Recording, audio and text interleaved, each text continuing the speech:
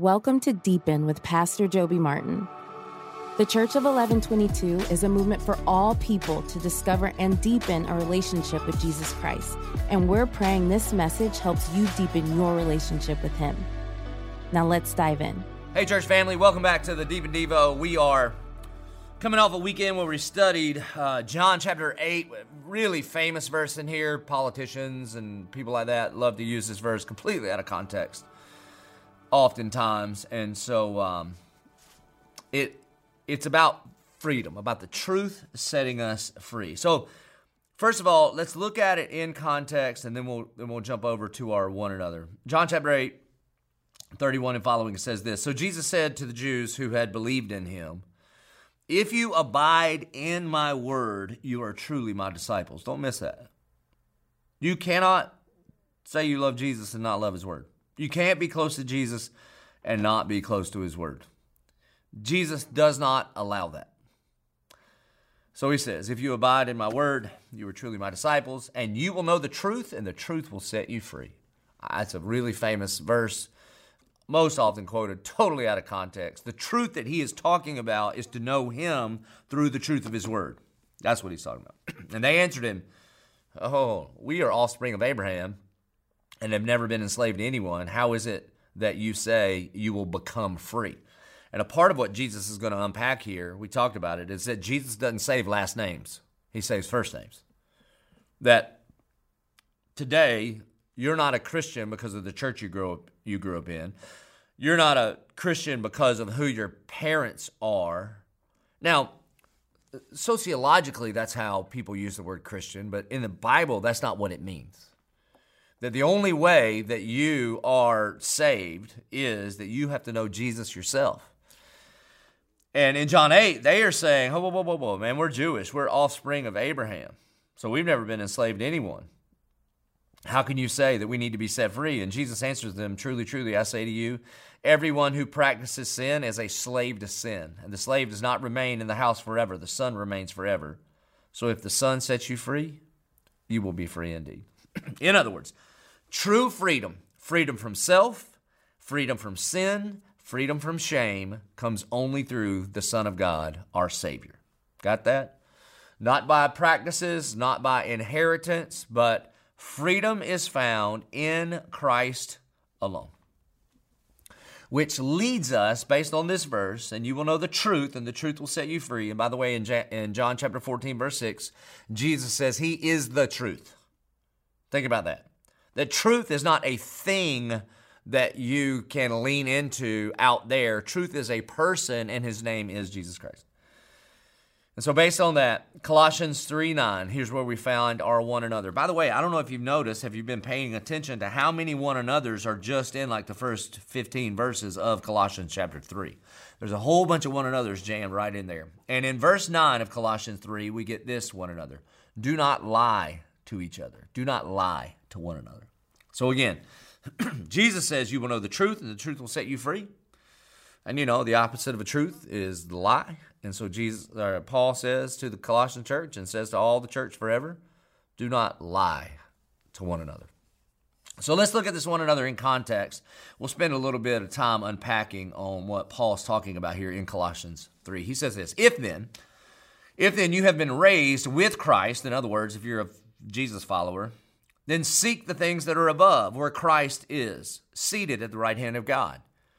Oftentimes, we talked about this a little bit last week, oftentimes as believers, we got to get our heads up, quit navel gazing, quit looking at what everybody else is doing all the time. Get your head up above the horizon and get your eyes focused on Christ, who is seated at the right hand of God. Set your mind on things that are above, not on things that are here on this earth. Look, there's a whole Devo right there. Do you spend more time thinking about things that are above or things that are on this earth? And let me just go ahead and tell you, 99% of everything on your social media feed is things on this earth. And so he says, set your minds on things that are above, not on things of this earth. For you have died. Notice that's past tense. You have died, and your life is hidden with Christ in God. So the old you's dead, and the new you, the saved you, is hidden in Christ, in God. When Christ, who is your life, appears, then you will also appear with him in glory. So you got past, you have dead, you are dead, you have died. You've got the present, that you are hidden, you are wrapped in Christ, and you have the future. You will appear with him in glory. And then Paul gives some very practical advice. In verse 5 and following, he is going to give a list of sins that we need to put to death, that the old man in us, we need to put to death. Jonathan Edwards says, if you are not killing sin, it will kill you. You don't tame sin, you don't pet sin, you bring out the .357 Magnum, you put it to the head of sin, and you pull the trigger, and you put sin to death. And then when he gets finished with this list, we're not going to get into all of it, but then what he's going to do is he's saying you take off the old you and you put on Christ.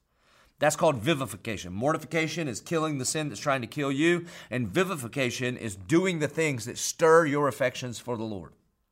So he says, verse 5, put to death, therefore, what is earthly in you. And he's going to give a big list. Sexual immorality, impurity, passion, evil desire, covetousness, which is idolatry.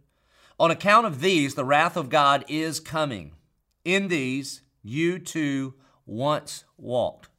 Past tense. You don't have to do the things you used to do because you're not the person you used to be.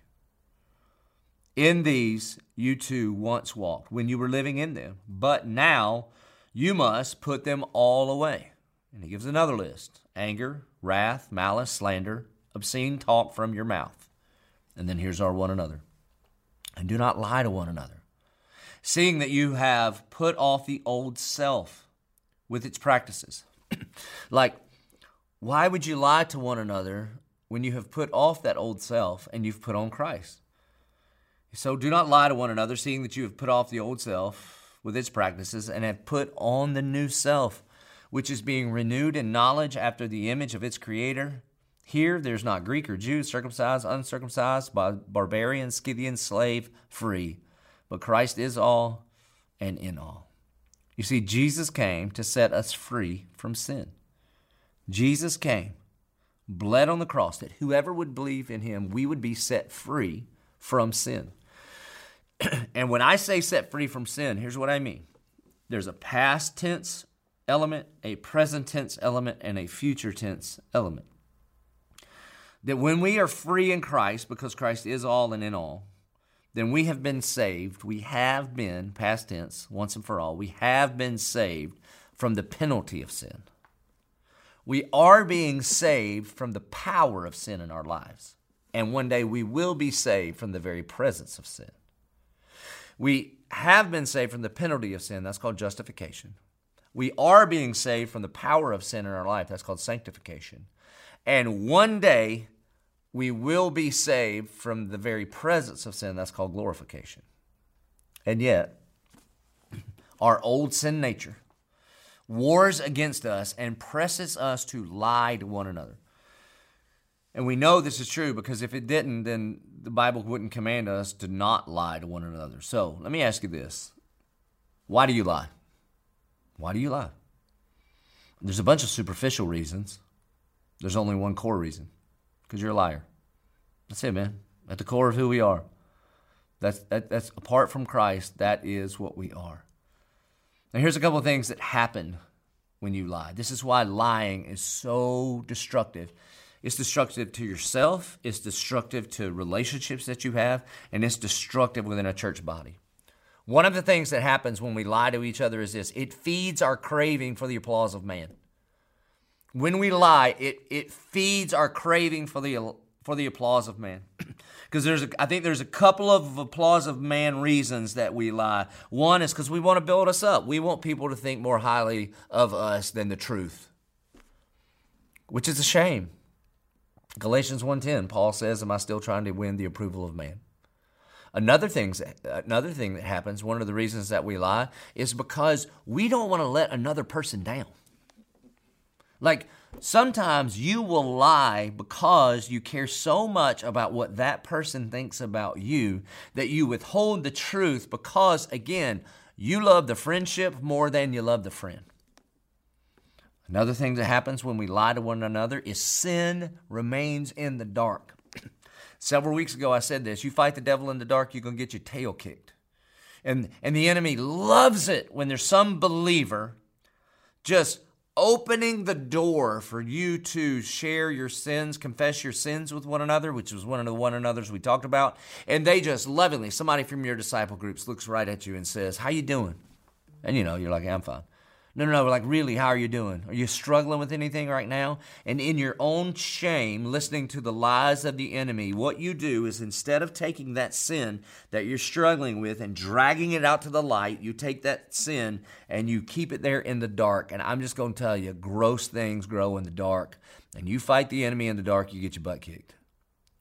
When we tell the truth, we drag it out into the light.